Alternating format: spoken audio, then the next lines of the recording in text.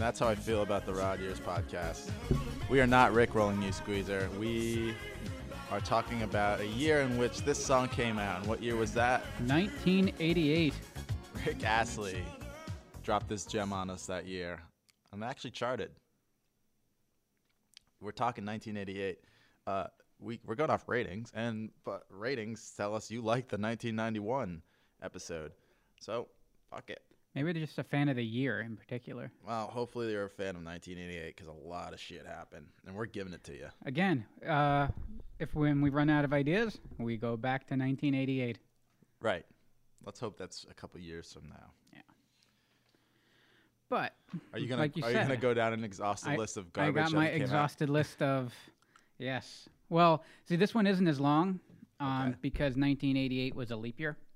So it was a little shorter, so there's less stuff to happen. So here we go. Phantom of the Opera debuts. Last Emperor wins Best Picture and Director. Sonny Bono becomes mayor of Palm Springs. Okay. Wild Cherry Pepsi appears on this planet. Wolverine and Punisher War Journal make their appearances as a regular series. Oh. Don't Worry, Be Happy was the #1 hit. George Michael Faith, #1 album, beating out Michael Jackson's Bad, Appetite for Destruction, and Madonna's You Can Dance. Rain Man was #1 at the box office. Coming to America, Twins, Big, Beetlejuice, Willow, Bull Durham, Land Before Time, which my wife Amanda was just watching with our little girl the other day. Oh, no, and you traumatized she was her that young? bawling mess because she forgot how sad that movie really is. Great Your wife, Outdoors, not your daughter, Short right? Circuit 2, Lunchables, Nick Jr., Jimmy Swaggart sins and apologizes for his sins. Hogan Andre the Giant, main event NBC for the first time on network TV since 1955, I believe. 48 Hours debuted. Denver the Last Dinosaur, Empty Nest. The Morris Worm hits the internet. U.S. Europe lay a fiber cable so you can make like 40,000 phone calls at the same time. Internet Relay Chat, Windows 2.1. James Henson told NASA that global warming is real and people are doing it in 1988. Shuttle flights resumed since the Columbia. The F-117 Nighthawk and B-2 Spirit bombers make their public debut. You were asking about that in the last time we did 1991. So, yeah, 3 years earlier, or 3 years later, they would go on and start blowing shit up. The Con-Sea, it's a boat that left Philadelphia with 14,000 tons of toxic waste and snuck around and dumped 4,000 in Haiti and then sailed around for a year not knowing what to do with this toxic waste until one day it just showed up empty. And they're like, we don't know what happened to it. And it's somewhere in the ocean. It's probably floating in that big plastic bubble in the Pacific somewhere. Mm-hmm. Oliver North and Poindexter got in some little trouble over the whole Contra thing. SCOTUS decides that Hustler is not going to have to pay Jerry Falwell for making a dick out of him. Soviets leave Afghanistan. Thank you, Rambo 3. Syringe tied in New York and New Jersey. That's when all the needles started popping up with AIDS all over the place. Oh, yeah. Al-Qaeda forms. Yay. The Iran-Iraq War ends, which leads to 1991's Gulf War. McDonald's shows up in Yugoslavia, the first McDonald's in the Soviet bloc. George Bush defeats Dukakis. More on that later. Benazir Bhutto becomes the female prime minister of Pakistan. Bionic Commando. Doki Doki Panic. I'm sorry, Super Mario Brothers 2 arrives in the America. Super Contra. Is that a bit of shtick there? What? I'm sorry, Super Mario Brothers. Yeah, it is. Ninja Gaiden, Mario 3 in Japan. Dragon Quest 3, Altered Beast, Zelda 2. Calgary Winter Olympics, Seoul Summer Olympics. In the World Series, the Dodgers beat the A's in 5 games. Super Bowl, Redskins beat the Broncos 42-10. The Edmonton Oilers won the Stanley Cup. With Gretzky. In the EWPDC, Bob Anderson wins. That's darts. Bill Elliott won the NASCAR championship, which was awesome because I had the Bill Elliott NASCAR challenge for Was that when it NES. was the Winston cigarettes? Oh, yeah, it was Winston everywhere. Yeah. Winston everywhere. Yeah, it was. And then when they took it away, I'm like, no, that's not right. It's just what it. Maybe it's for the best. Bobby Allison won a Daytona 500, and in the ARF, Australian rules football, because I love these scores so much. Hawthorn beat Melbourne 22.20 to 6.20 with, in parentheses, 152 to parentheses 56. I don't know what that means. And then Super Fight 88 in 91 seconds, Mike Tyson knocked the shit out of Spinks for $20 million. Leon Spinks. Michael Spinks. Michael Spinks. Is he related? I don't know. No. Should look that up. Did Larry fight Michael? I think he fought both Michael and Leon. I know Michael. And Tangent. Again, I Where was is told it? we shouldn't point it out when we.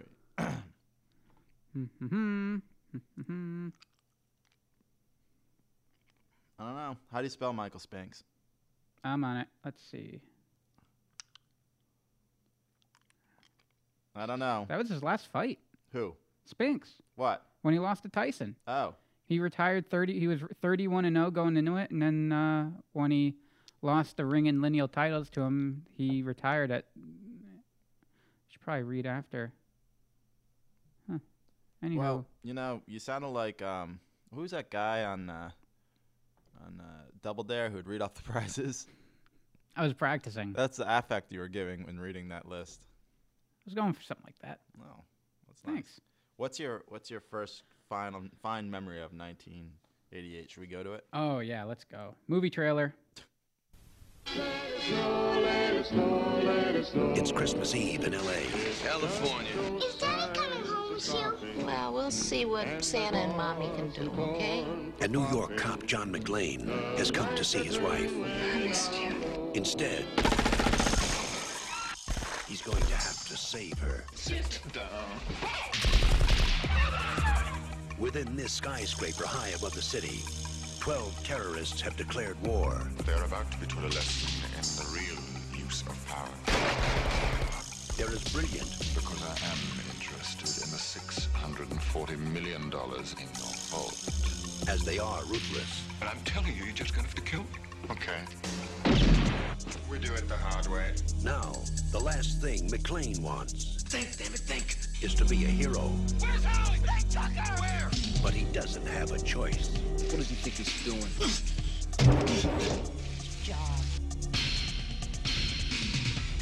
They have already killed one hostage. This channel is reserved for emergency calls only. Lady, do I sound like I'm wearing a pizza? He's inside? Who is he? Who are you then? You are most troublesome for a security guard. Sorry, wrong guess, huh? Would you like to go for double jeopardy? Do you really think you have a chance against us, Mr. Cowboy? Yippee-ki-yay, mother. You just destroyed a building. I am in charge of this situation. Well, I got some bad news for you. Come up here, then look like you're in charge of Jack. He is alone, he is tired, and he hasn't seen Dipping Squad from anybody down here. Hey, pal, how you feeling? All things being equal, I'd rather be in Philadelphia. And you have it. Only John can drive somebody that crazy.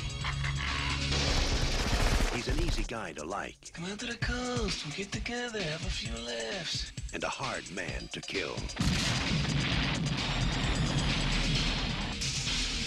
Bruce Willis, Die Hard. Got invited to the Christmas party by mistake. Who knew?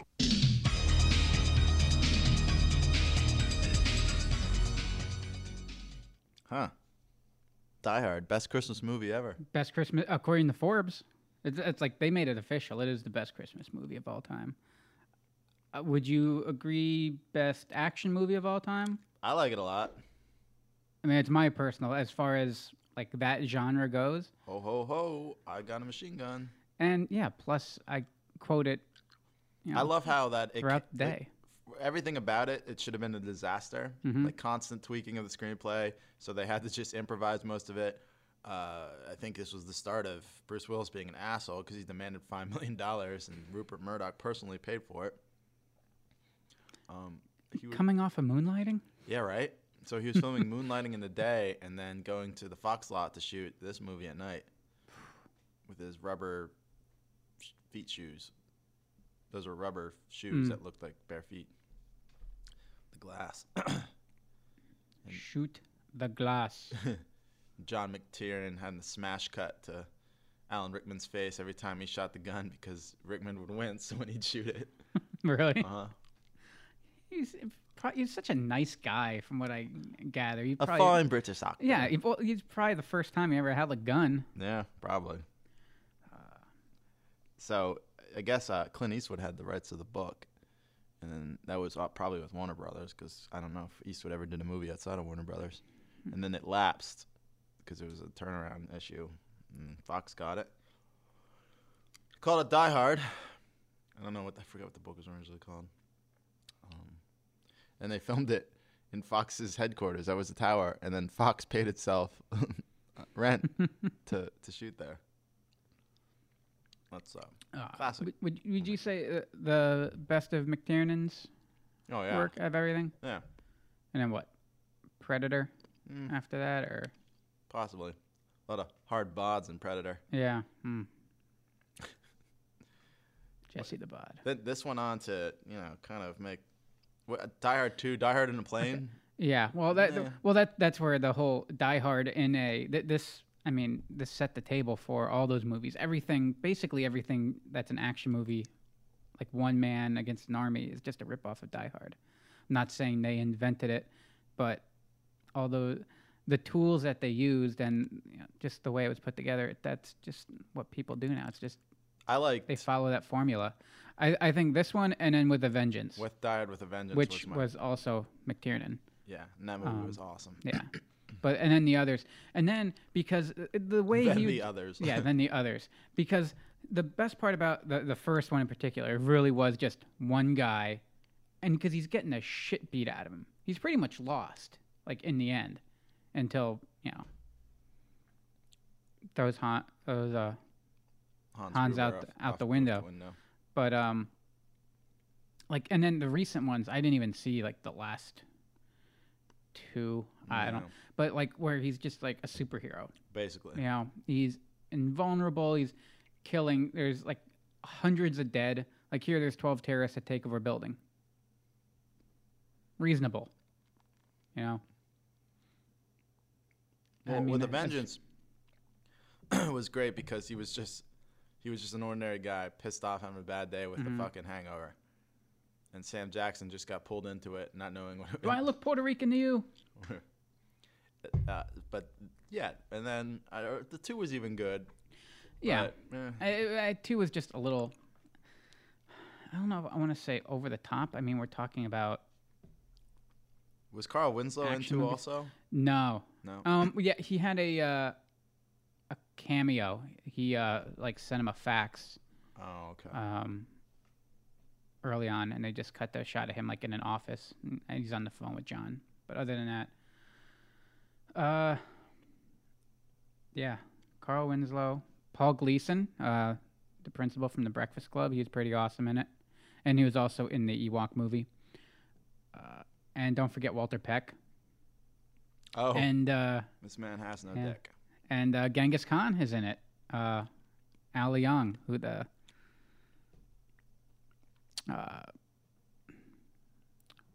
Mongolian. I don't know if he's actually Mongolian or Chinese, but he's the one terrorist, like the Fu Manchu. He's the one when he hunkers down behind the counter, he takes a snack bar. The Asian man in the movie. Yeah. But I mean, he's in absolutely every movie ever, and he's a stunt man too, and did a bunch of shit. But all things being equal, I'd rather be in Philadelphia. That's in the trailer I heard. Yeah, he's getting his feet all worked on. Quote from W.C. Fields. Who would rather be in Philadelphia, seriously? And especially at that time in '88. Yeah. 140 million at the box office. Ooh. And it's still 92% on Rotten Tomatoes. All right. It's a damn good rating for an action movie. Yeah. And it's smart. It's actually a rather insightful film into the greed and corruption and Nakahami Plaza. Yeah, of the 1980s. What's the word I'm looking for? 80s were kind of the cocaine and greed and luxury. Yeah, the Wall Street mentality. Well, that was a good pick, Squeeze. Give me a Thanks. thumbs up on that. Now, let's see if you know what the hell this pick is.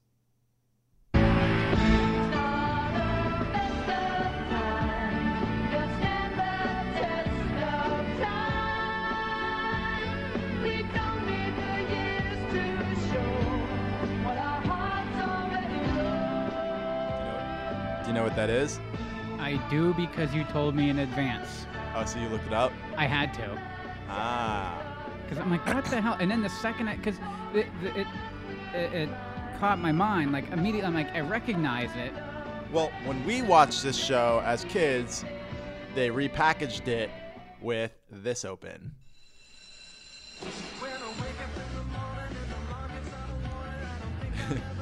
This was Good Morning Miss Bliss, the original version of Saved by the Bell, which came out in 1988. Pilot was done by NBC. They decided not to pick it up. Disney Channel ran it for 13 episodes per year and thought it was trash. So Tartikoff and company repackaged it as Saved by the Bell. They dropped a couple of the guys. Milo, the custodian. DK Williams, the black guy. And Haley, the girl from Parent Trap. Haley Mills, yeah, the British lady. Dropped her, no longer in Indiana, on a Bayside High now, California beach town. Mr. Belding's still there. Zach's now not just a troublemaker, he's the man of the class, the man of the hour. Slater's there, he's kind of an adversary, but more of a lackey, but I don't know what to call him. Screech is still there. Now Kelly Kapowski's as the love of his life. Jesse and Lisa Turtles, who's in Miss Bliss, is still there. But did you hear the Saved by the Bell is a dream theory? I guess Crack originated it. They're on their website. So they say real life was Good Morning Miss Bliss. Zach was just a big loser that nobody liked and was always put in his place in this boring Indiana suburb at this high school. And Saved by the Bell was his dream, where he is the king of the school in this Southern California beach town. So all seasons of Saved by the Bell take place in one classroom in one block while he's like sleeping during class one day. Yeah, it's just a long fantasy. Yeah. Randomly replaces the love of his life, Kelly, with Tori. Random beach episodes. With the Carosis. Yeah, those were... He was a different character, though, in Good Morning Miss Bliss. Yeah? Yeah. They repackaged it. So the first season was still Saved by the Bell, and they had that whole intro. It was really confusing as a kid. You're like, what the fuck is this? I don't ever... See, like... I don't remember this. I don't recall this at all. Oh, really? And until you brought it up. Like, and like the Miss Bliss thing, like, what the hell is this? But it, like... Miss Bliss, I immediately to myself, I'm like, from Saved by the Bell? And then my friend Google told me, yeah, from Saved by the Bell. Or from Good Morning Miss Bliss, and then Saved by the Bell from that. Mm-hmm. So I wonder if her twin was in this show, too. She played herself in Parent Trap. It was a twin. It's making a bad joke. But yeah, Saved by the Bell. I mean, I got my AC Slater doll up there, retro. AC Slater. If you're looking for something fun to watch as a YouTube video, these comedians, I think based in LA, did this show called 28 Days Slater. It's this joke that every February, Mario Lopez reverts to becoming AC Slater. I get this guy that looks like Mario Lopez, and he calls like everyone mama and preppy, and he does the whole shtick. It's called 28 Days Slater. It's pretty good. It's on YouTube. You can find it. So it's rather old. I think it's like early YouTube, but it's pretty good. Anyway, your next pick. Fantastic!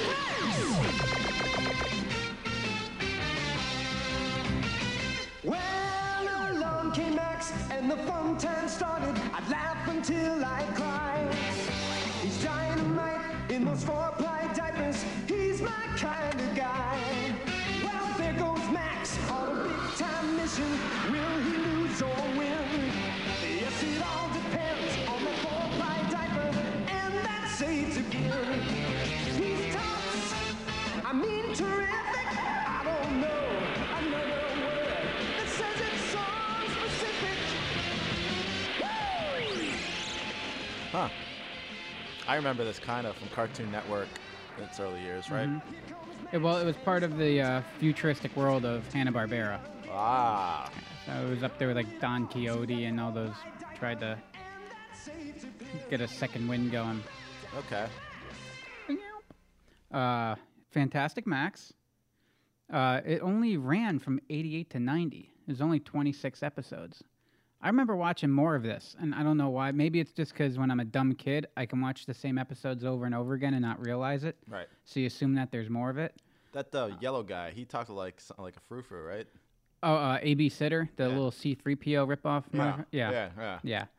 He was kind of like the, not so much antagonist. He was the parent character, if you will. He was supposed to be the voice of reason in the show. And then FX was his little alien doll with the pull string. Green guy. Yeah, and he would have like magic powers and shit and like be able to transform stuff. And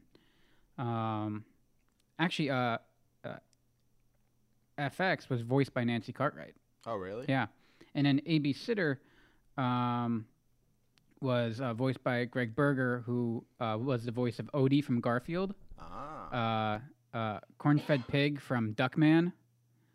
I love Corn-fed. Yeah. He was We should talk Duckman. Yeah. Add it to the list. And then he was also the voice of Frederick the Great in Age of Empires 3. And in Star Wars Knights of the Old Republic, he was various voices. So, it was originally called Space Baby. Space Baby. Yes. But yeah, Fantastic Max is a little 16-month-old baby with a mohawk, and he has little space adventures. Well, that's fun. I like this show. And then he had his catchphrase, dirty diapers, which I'm pretty sure... Like, oh, fuck. It was, to me, like, when you listen to it now, it's like, dirty diapers, motherfucker. Or like dirty diapers, like, oh, shit. Yes. It's kind of the same thing. Mm-hmm. Dirty diapers. Oh, shit. Is this available to watch on YouTube? Yeah. I was watching a whole bunch of them. A lot of season 2.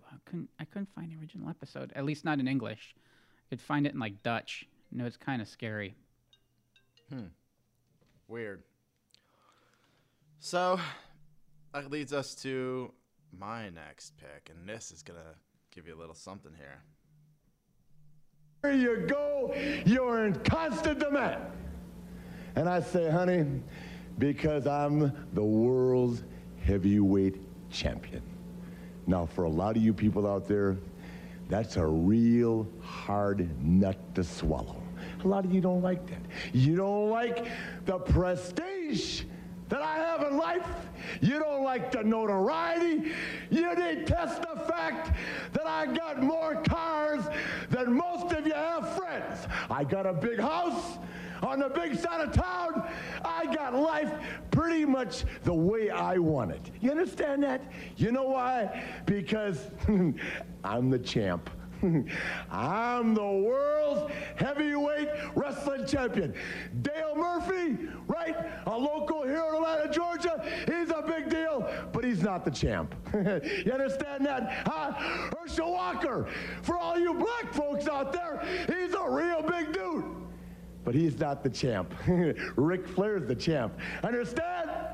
Me and Lex Luger, you, Ted Turner, Dusty Rhodes, Nikita Koloff, Ricky Morton, Steve Williams, all of you, take a look at it.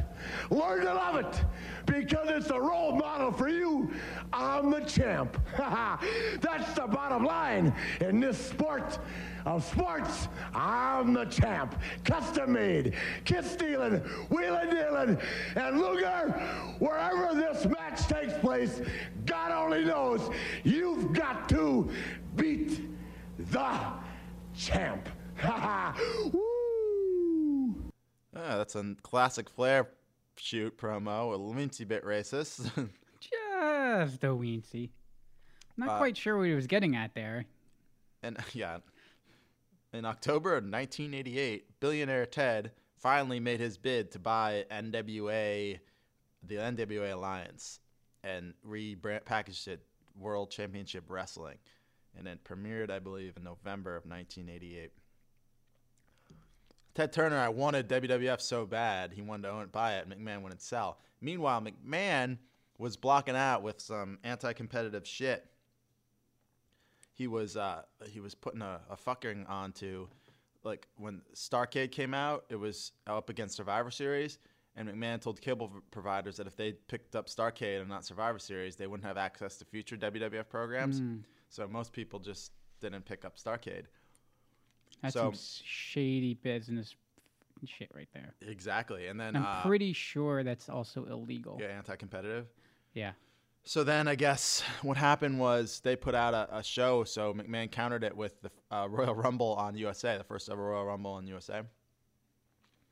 And they were just like, there's nothing we could do. So Ted Turner came in with his billions of dollars, bought WCW, and turned it into what it was. That was 88. It didn't come into prime until, when did Hogan go there? I think 90... We could find this out. Eric Bischoff came in the scene, 93. And then I think Hogan came in, or there was Piper. 93, Roddy Piper came. They just bought all the WWF superstars.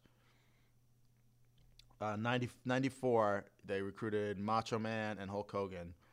And then there was like Flair, Savage, Hogan. Flair came back from WWF to WCW.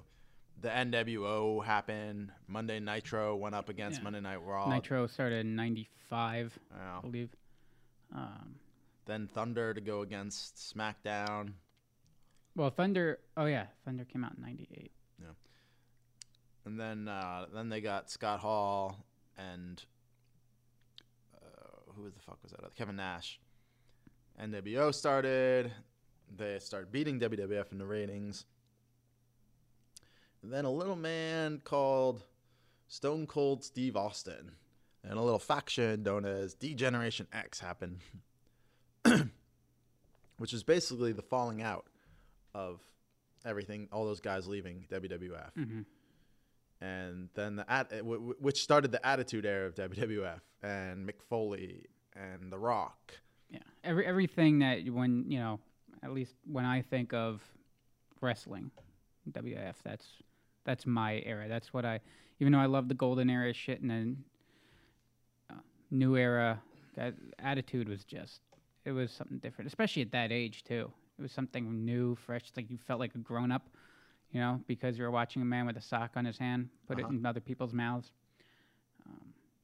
But I'll admit, I was not a WCW guy at all. Yeah, it was so boring compared to WWF. I think now, like if being older and wanting to watch some wrestling, I probably would have watched WCW now, probably over whatever they're putting on now, because maybe they'll actually wrestle. I tried watching lately. In 2001, they wound up selling to WWF and McMahon. So 88 to... Let's do math here. 88 to 98 is 10 years. Yeah. 99 is 11. 2000 is 12. 13. I was getting there. Okay. What? I was getting there. I know. You cut me off. I'm sorry. I was going along with you. I was proving math. I was doing math for That's people at home. Were you doing that as a joke, or is that really how you do math? So I do math. I was taught as a master control operator. That's how you do math. Because I wasn't taught that way, but that's how I do it. Like, I have to. I should just go by the metric system and force everyone to just go by me. It makes more sense. Yeah. But yeah, I use even shapes and colors and weird distance. Yeah, there's some spectrum shit going on there. We talked about Rain Man being a movie that came out in 1988. Gotta watch Wabner. It came out on 4th Street, Cleveland Avenue. I'm butchering that. He wanted to get his briefs, his tidy whities or whatever. And then we did get the after Vince bought WCW, then we had the Invasion. That was right after the Attitude Era. And then he said fuck it and bought ECW too. Yeah. That just breaks my heart. Just bastardized it. At least the videos are out there that you can pull stuff. They're actually pulling a lot of ECW videos off the internet now.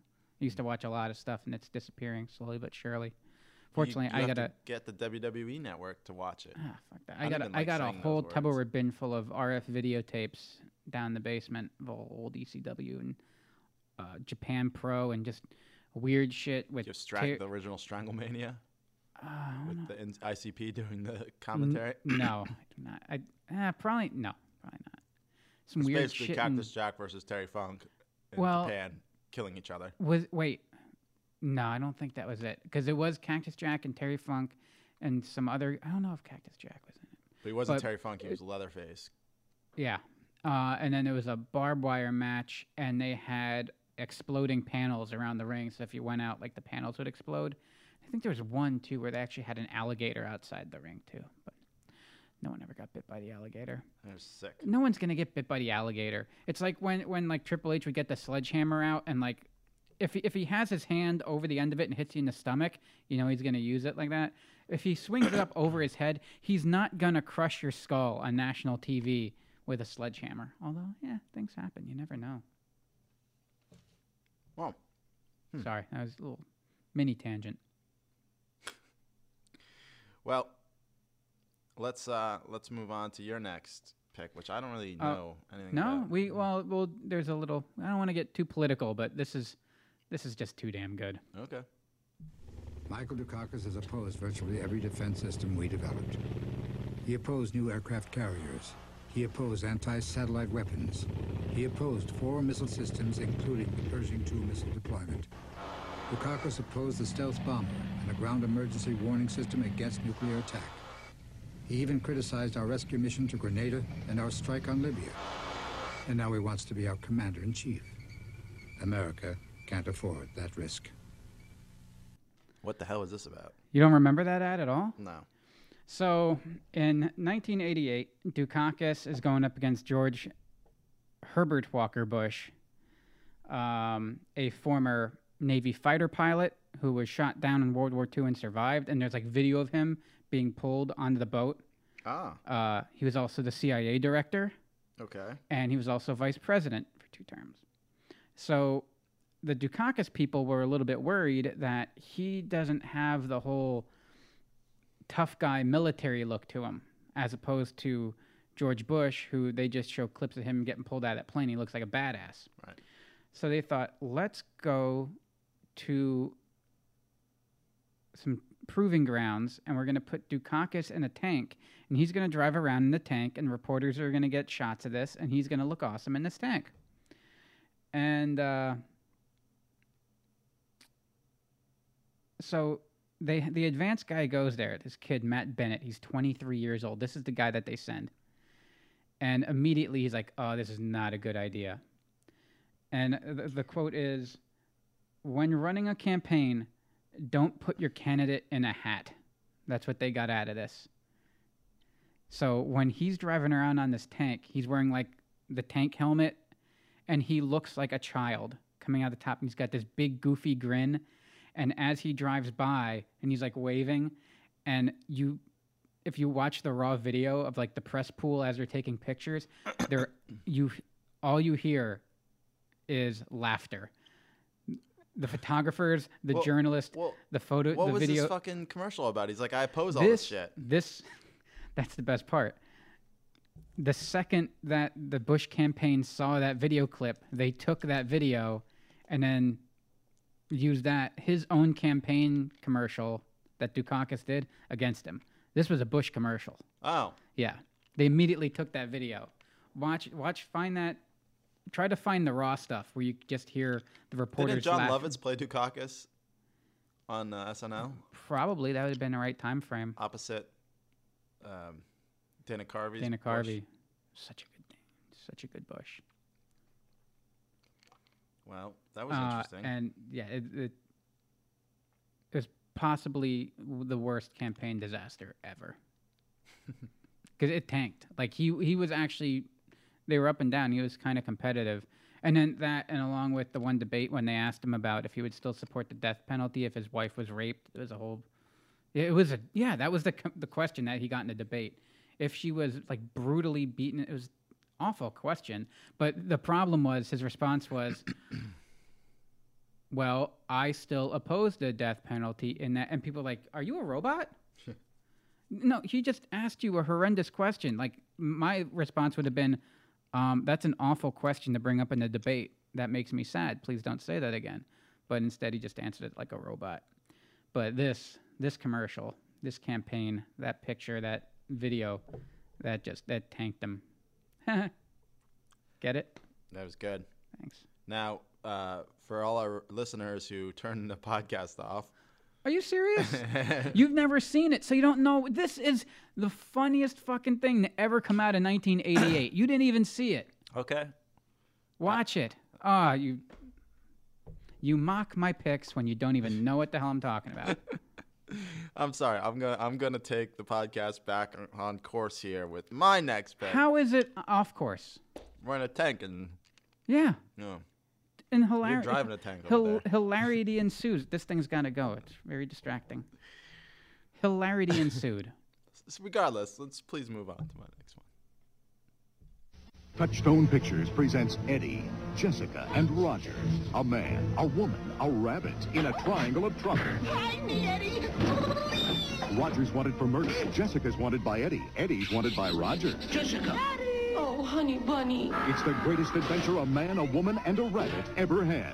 Who Framed Roger Rabbit, a Steven Spielberg presentation, a Robert Zemeckis film. A story of greed, sex, and murder. Rated PG. Starts Wednesday, June 22nd at a theater near you. That was a countdown you heard there. I'm not bad. I'm just drawn that way, Squeezer. What's there not to say about Roger Rabbit? That's a fantastic movie. I was obsessed. I had a Roger doll that I dragged with me everywhere. And that movie was probably inappropriate for children. Yeah, I had a Bob Hoskins doll I would take with me. Rest in peace, Bob Hoskins. I know. You know, his kids wouldn't talk to him for like 5 weeks after that movie premiered. And when he finally asked him why, and he's like, you started a movie with Bugs Bunny, Mickey Mouse, and all these fucking tunes, and you didn't introduce me? That's adorable. It is adorable. So here's something for Mrs. Squeezer. You know who originally auditioned for the role of Judge Doom? Oh, Judge Doom. Oh, I thought you were going to say Hoskins, because that was Bill Murray, or he was in. Oh, really? Tim that Curry. Guy?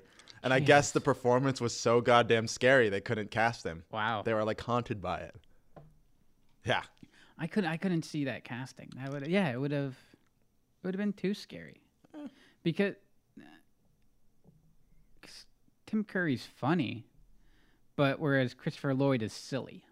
Right. You know, so kind of even though he's evil, he's still like that silly man. So even when he takes off that performance is haunting. Even when he takes his shades off, he never blinks. That's right. Dip, mix of 3 paint thinners they used to clean off cells to reuse them. Pretty smart. Mm-hmm. Well, in the movie, of course, we all know. Those who haven't seen Who Framed Roger Rabbit, how dare you? It's on Netflix. Give it a watch. It's in the National Archives if you need to go see it. Yeah. Well, Eddie Hoskins is a detective who gets pulled in on the death of Marvin Acme, who is basically the heir of Toontown, the owner of Toontown. And I guess he's having an affair with Jessica Rabbit, who is married to Roger Rabbit. And he is framed for the murder, and he calls on Eddie Valiant to save him and clear his name. And Eddie says he don't do tunes no more because his brother was killed by a tune. So when he finds out that Eddie took the pictures, he goes to Eddie. He says, you have to clear him. You know, it's your job. So the Judge Doom I'm butchering this. Judge Doom comes after them, and you know they're hiding. They're handcuffed together because of Roger. And Doom can't get a hold of him, and then finally he does, and it's revealed, spoilers, that Doom himself is a tune, and he's the one that killed Eddie's brother. Eddie finally gets his revenge. In the Marvin Acme's will that was written in disappearing and reappearing ink states that he left Toontown to all the tunes. Funny time. First and only time Disney and Warner Brothers cartoons ever appeared together. But Warner Brothers stated in the contract that they had to have exact equal time with every Disney character. Yeah. Great movie. It still holds up, too. I thoroughly enjoy it. But how does that... Not including Roger? No, it's only characters that they had the license IP for. Okay. Yeah. So Roger was new, so it didn't count. Okay. In the original VHS release, when Eddie and Jessica are thrown out of the car, you can see for a few short frames that Jessica is not wearing any underwear. Yes, you could probably find that video on YouTube, but it was cut out. It was also on the Laserdisc. Jessica Rabbit was the, love of all our lives as a kid. She awakened many feelings in a young Ryan, as I'm sure a young Squeezer. I don't know. What do you think? Love it. Love it? Yeah. It was a great movie. There's a lot of great movies. I was debating between this and Twins. I love the movie Twins. Yeah. You're forgetting the first rule of a crisis situation. I haven't watched this enough though. I want to go back. Like Twins, you see so much, and because it was on a lot, like just. I watched cable, Roger Rabbit like 1,000 times. Well, I had. It's been. I mean, pay-per-views. I have. It's been. But yeah, even like I watched Roger Rabbit like 2 years ago, like 3 times. And Twins, I just watched this past summer. Twins is just you flipping through and it's on. I love Twins. Yeah. I'm your brother. Danny DeVito is so good. Nuked food. Through the lips, over the gums. Look out stomach, here it comes. Oh, I like the nuke food. Vincent, it's me, your brother. I'll do Twins all day. You want me to act that the whole movie? That's a lot of money. You could see in that movie the beginnings of Frank Reynolds coming out of Danny DeVito. Yeah, I could see that. My second favorite, or third, I guess, favorite Ivan Reitman film. Beyond Two Ghostbusters. He'd then go on to do another movie with those two gentlemen called Junior, which was weird. Yeah, I was not a fan of Junior. I liked it. But I still like Twins better. Twins was awesome. Yeah. So, your next pick is... In the not too distant future, next Sunday AD, there was a guy named Joel, not too different from you or me. He worked at Gizmonic Institute, just another face in a red jumpsuit. He did a good job cleaning up the place, but his boss didn't like him, so they shot him into space. We'll send him cheesy movies, the worst we can find. Okay, Mystery Science Theater 3000, huh? Love this show. Yeah. And it's coming back. Oh yeah, it's on. It is back. It's on Netflix. April 14th. Oh, it is. Yeah. Oh, I thought it was back. I think they're showing old episodes, some old ones now, and then they have like a teaser and stuff on it. But April 14th, the new ones come out with a new cast and some old people. Jonah Ray's the new. Jonah Ray's yeah, the new guy watching he's a new with them? guy. Yeah. Oh, great, from the yeah. Nerdist. Mm-hmm. Yeah, Joel Hodgson picked him out personally. He's like, I want you to. He wanted him to do it, and just a call back to early in the show. Michael Spinks is Leon's brother. Okay. And he beat Larry twice before getting beat by Tyson. Okay. Michael did. Michael did. Yeah. Okay. It's also the new one's also got Felicia Day and Patton Oswalt. Oh, really? Yeah. Yep. They're playing. They're voicing the. No, Patton Oswalt's one of the scientists. Oh, really? Yeah. But also, Mary Jo Pells will be coming back. Okay. Kevin Murphy will be back as Bobo. Okay. But he's not, from what I saw, not going to do the voice of Tom Servo, though. So I don't know. I wonder what movies they'll use. There's still so much garbage out there. There's plenty. If they do newer ones or go back to something about, I think it's the visual too. You almost need a poor quality movie to do it versus if you have something that is more recent, shot in HD. Well, I think 80s movies. Yeah. Because they in the 80s when this came out, they were doing like 50s movies, right? Yeah. Well, they did 80s, even some 90s movies too. Yeah. I'd like to see them do Killer Clowns from Outer Space. Ooh, that would be a good one. Maybe they can do movies Netflix has licensed. I wonder if that would make a difference. Yeah. Do you have any particular movies that any episodes you remember? I just remember watching as a kid and enjoying it. Manos Hands of Fate is considered the worst movie of all time. That was I think that was the first season. My personal favorites are Hobgoblins, where it was kind of a ripoff of Gremlins and Critters, and they had you could actually see that like it was the puppet, or like when they would attack, like someone off frame would just kind of throw a stuffed animal of this like creature at them, and then they'd hold it to their neck, like it's like biting their neck. What else? Werewolf, with a cameo from Joe Estevez, who is brother to Martin Sheen. So, and then Puma Man, I think might be my all-time favorite. Okay. Where it's a superhero movie where some white guy receives Aztec Indian powers. Yeah, originally it was on KTMA. I think that was Minnesota. Mm-hmm. Minneapolis. And then, Minneapolis. And then it eventually got picked up by the Comedy Channel. Right. In '89, and that was their flagship show. And then eventually became Comedy Central. Then Sci-Fi picked it up for its last 2 years.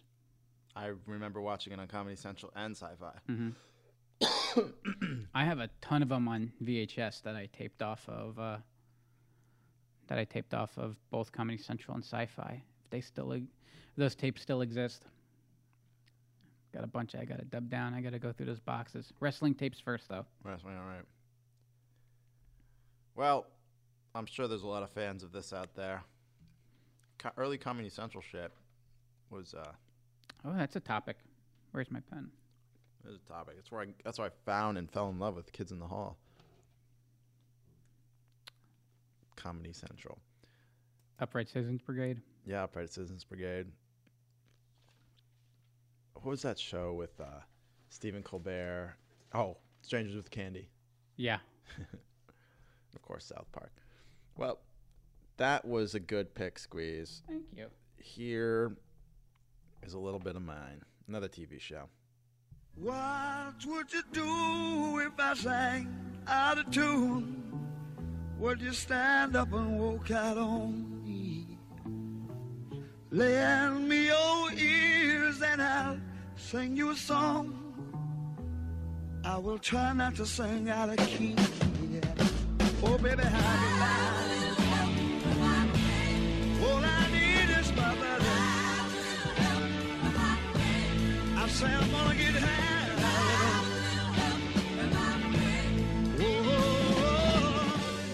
What are you giving me Muppet face for? Make me pot out Joe Cocker, monster. Covering the Beatles. His version's better. It is. So this is the show The Wonder Years. Premiered after the Super Bowl. It's one of the first premieres of '88. So it premiered after the Super Bowl on ABC in 1988. And I love this show. It was Fred Savage and I don't know who played Paul, but Winnie Cooper. Oh, I think we've played the Winnie Cooper song on this podcast before. Well, because we talked Wonder Years. Did we? It was This Day in History. Oh. Yeah. We talked a lot of these before. But I'm like, we get some little help from my friends on there, and we get to talk Wonder Years. I'm like, I'm fine with that. Yeah, so it was the typical life of a suburban middle-class family in 1968. And narrated by Daniel Stern. He's Kevin in 1988, talking about his life. And I think Winnie's older brother was They talk about him being killed in Vietnam in the pilot episode. Yeah. Was it the pilot? Yeah. I don't remember if there was I just remember, that. That's how it like kind of started, Okay. but then it was like dormant, and then she started dating the popular kid, and that was like the irk of Yeah, I hated that. of Kevin Arnold's Because existence. I just figured if she's with Kevin, I could sweep in with that nerd and take her away. I'm not going to be able to do it with the cool kid. Yeah, we were always the Becky Slaters to the Winnie Coopers. So yeah, Kevin dates Becky Slater, and then winds up in the end marrying Winnie, right? I believe they get together in the end. The epilogue. Or do they not? They leave. No. So, yeah, leave that's it right. Open because Dad dies. Remember, just kind of throw that in at the end. Dad died. Yeah. Okay, I think here's the epilogue. Monologue. Oh, on a desolate stretch of highway, Kevin decides to begin hitchhiking. He finally gets picked up by an elderly couple, and much to his surprise, he finds Winnie in the back seat. Winnie was fired over the fight Kevin instigated at the resort. Kevin and Winnie begin to argue, and elderly couple gets fed up and kicks him out of the car. A flash rainstorm begins, and Kevin and Winnie search for shelter. I remember this. They find a barn and discuss how much things are changing and the prospects for the future. They make up and kiss passionately. It loosely implied that they lose their virginity with each other. They banged in the barn. The narrator's monologue states, "Once upon a time, there was a girl I knew who lived across the street. Brown hair, brown eyes. When she smiled, I smiled. When she cried, I cried. Pussy. Every single thing that ever happened to me that mattered in some way had to do with her. That day, Winnie and I promised each other that no matter what, that we will always be together. It was a promise full of passion, truth, and wisdom. It was the kind of promise that only could come from hearts of the very young." Of course, because when you grow up, you become old and jaded. I don't think these relationships really exist, like when you're a kid and a girl means that much to you. Yeah, I didn't. Well, see, I've been over this, my whole Camp Nowhere fear of dying alone thing. Yeah. It's like girls just really, I mean, look at me. Girls really didn't talk to me anyway. But yeah, I didn't really comprehend that. Even now I look back at it as almost like high fantasy. Like where I see John McClane fighting off 12 terrorists in the tower more realistic than a healthy relationship between a boy and a girl in high school. Paul went on to study. Well, Kevin makes up with his father, graduates from high school in 1974, leaves for college, later becoming a writer. Paul studies law at Harvard. Karen, Kevin's sister, gives birth to a son in September of 1973. Kevin's mother becomes a businesswoman and a corporate board chairwoman. Kevin's father dies in 1975, and Wayne takes over the father's furniture business. Winnie studies art history in Paris, while Kevin stays in the United States. Winnie and Kevin end up writing each other once a week for the next 8 years. When Winnie returns to the United States in 1982, Ryan is born. Kidding, that's me. Kevin meets her at the airport with his wife and 8-month-old son. No. Yeah. They couldn't just give you what you wanted. No, I guess the final voiceover from Daniel Stern is, "Growing up happens in a heartbeat. One day you're in diapers, the next day you're gone. But the memories of childhood stay with you for the long haul." I guess that's what this podcast is all about.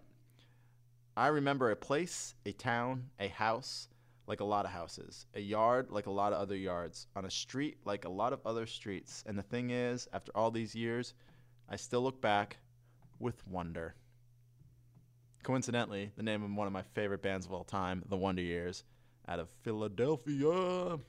And if you listen closely, at the end there, you actually hear the kids in the background. What?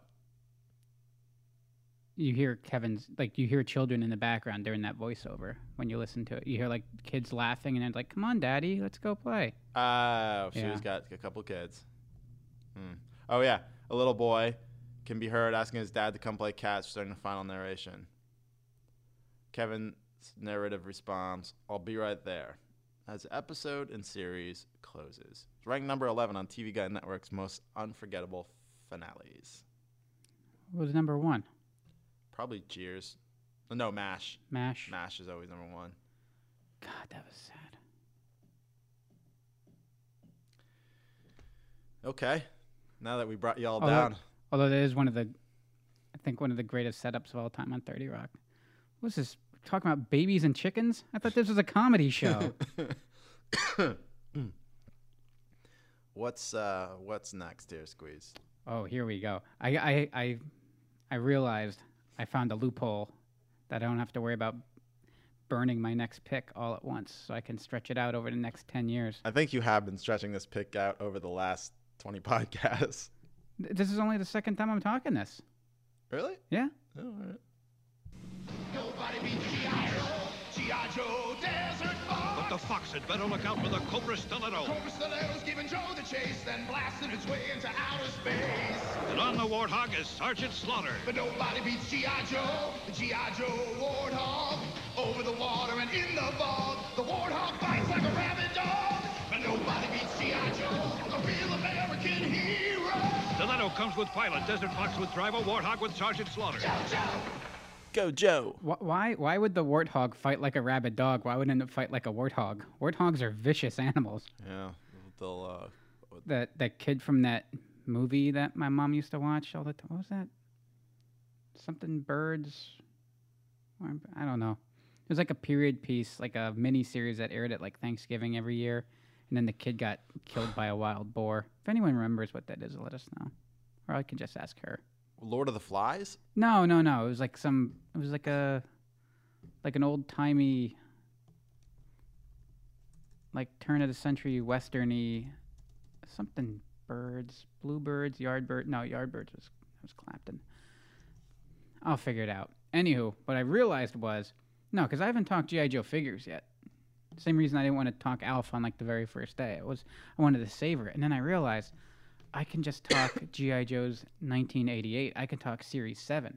I have 82 all the way through 94 until 97 when I didn't really give a crap about him anymore. Not Savage Kingdom or Spy in the Wild. Nope, none of those. Wild Palms? Nope. It'll come to me.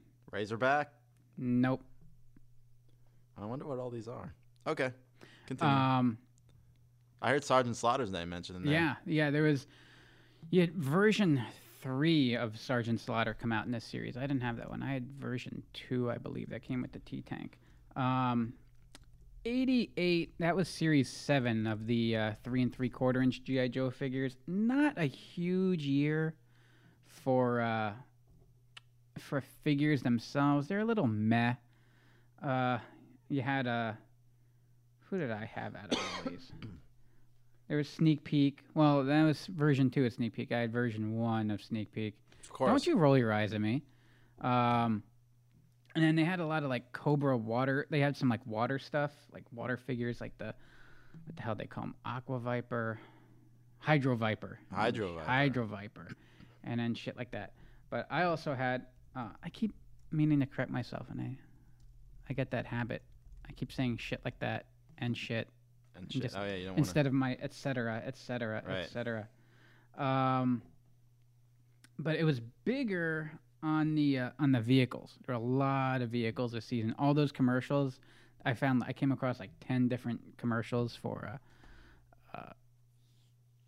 88 Series 7. None of them talk about the figures. It was all about selling vehicles.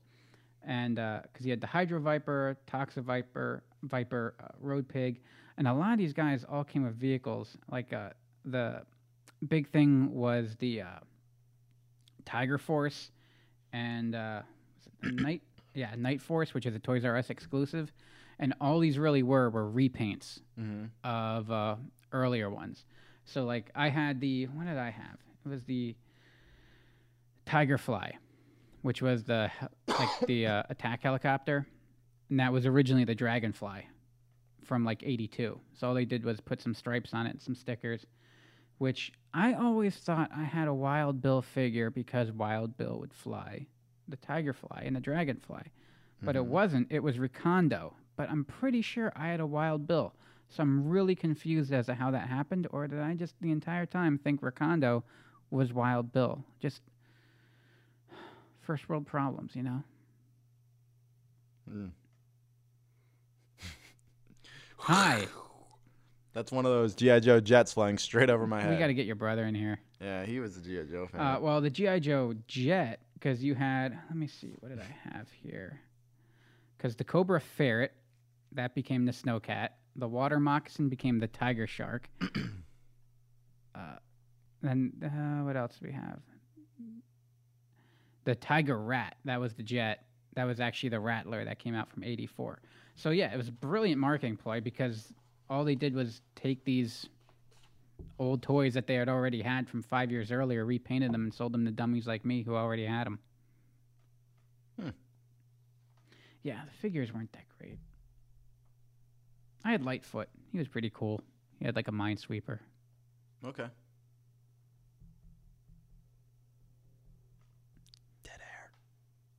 Well, you bring nothing to bounce off me here, Ryan. I'm trying to talk G.I. Joe. We're going to talk a lot of G.I. Joe. When did the cartoon movie come out? 86? Okay, so this is 2 years after the cartoon movie. Who was that? Serpentor? Oh, you're hurting my feelings right now. My brother had him. He had the gold thing that he flying on. Kind of gold serpent throne. 87. 87. That's Serpentor was the theme in that movie, right?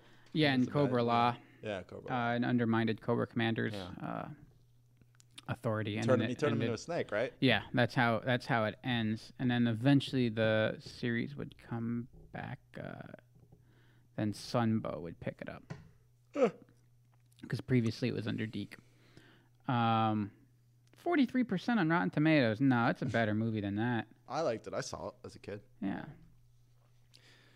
Again. But it did give us, this year it did give us the Rolling Thunder. That thing was badass. That was the big, massive tank trailer with the rockets on the back. That was the big playset vehicle of the year, was the Rolling Thunder.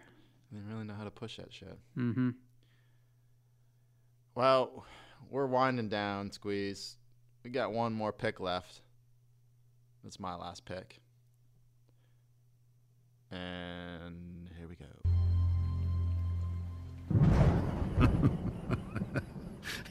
You know, it's funny. This reminds me of a joke.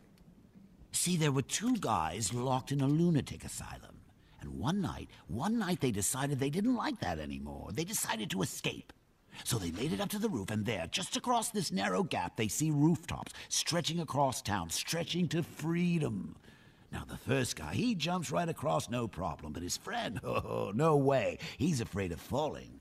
So the first guy, he has an idea. He says, hey, I got this flashlight with me. I'll shine it across the gap between the buildings, and you can walk across the beam and join me.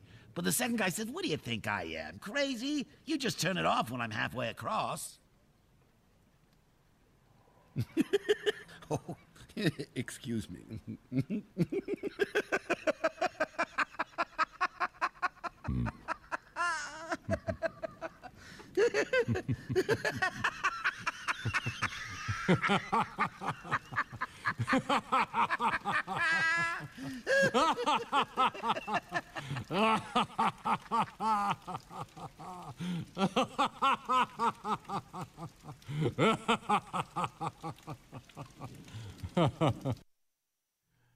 That was from the movie that just came out. Mark Hamill and Kevin Conroy playing Joker and Batman respectively. And that is one of the parts they actually used from the comic. This movie, controversial. The book, however, seminal. Alan Moore, guy's a genius. Came up with this story, this kind of origin story, loosely based on The Man Behind the Red Hood from 1951. Kind of an origin story of the Joker and how one bad day turned him into a psychopath. Fell into the chemicals, that his chemicals emerged as a Joker. The book kind of like mirrors the Joker and Batman, how they are two of the Batman's one bad day away from becoming him, but it's not true. In the end, they share this laugh together. You don't know if afterwards Batman actually killed him or not, but it's a thing. And so this is the Joker in the book is trying to make Commissioner Gordon go insane, and he does it by trying to kill his daughter, Barbara Gordon, who's also Batgirl. Just paralyzes her. It's how she becomes Oracle. Then he kidnaps him and takes him to the fun house and locks him in this cage and tries to traumatize him. But Gordon retains his sanity and moral code and insists that Batman capture the Joker by the book in order to show him our way works. And Batman gets him. And that's when the Joker's finally like, all right, do it. Do your best. Beat the shit out of him. It starts with Batman in jail with Joker saying, I've been thinking a lot about me and you. I can't do it, Kevin Conroy. He's like, one day, one of us is going to go too far. One of us is going to kill each other. Like, it's how, it doesn't have to end this way. Realizes he's not talking to the Joker. It's someone else. Joker has escaped.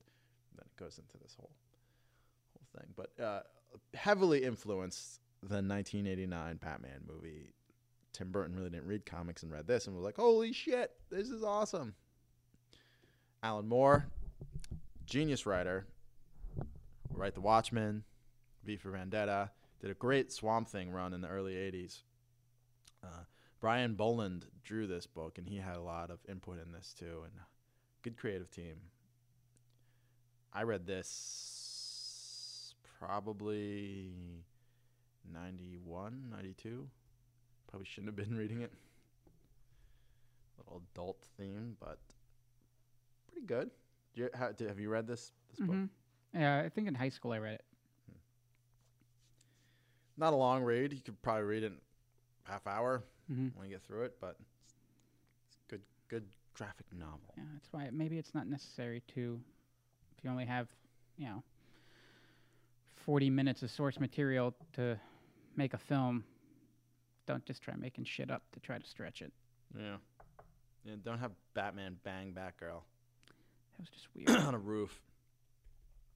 So that was 1988 Squeeze. Yeah, it was. And what did you what do you pull from this? What was your favorite things of 1988? Oh, me personally? What did we just go through there? Did you learn anything? Believe it or did I learn anything? I learned that you know absolutely nothing about G.I. Joes. That's true. You're going to have to do your research because every year I'm going to be talking G.I. Joes, whether you like it or not. Let me see. For me, the big one was the whole Saved by the Bell, Good Morning, Miss Bliss. That blew my mind. I did not know that even existed. That was all new to me. I didn't know about this. Dukakis. I can't believe for someone that is as, I don't want to say politically savvy, but aware that you've never even come across it. Interesting. It was kind of before my time. Well, it was before mine too, but I really came into politics in probably 98, 90, when the whole Clinton blowjob, when it got salacious. Yeah. That's what got me into politics. So, but yeah, that was huge. But CNN did a whole piece about it. They actually talked to the caucus all about it. Oh. Yeah. Well, this has been our our time machine taking you back to the year of 1988. Let us know if you want to hear more years or what you want to hear. If you have episode ideas, because we're running out. I wouldn't say that. We just gotta sit down and actually think about it. Yeah. But if you have an idea for a show, hit us up on Instagram or email us at rad.years@gmail.com. And go listen to the band The Wonder Years. Came Out Swinging. It's a good song. That's all I got. That's all I got. I'm Mark K. I'm Squeezer. Peace.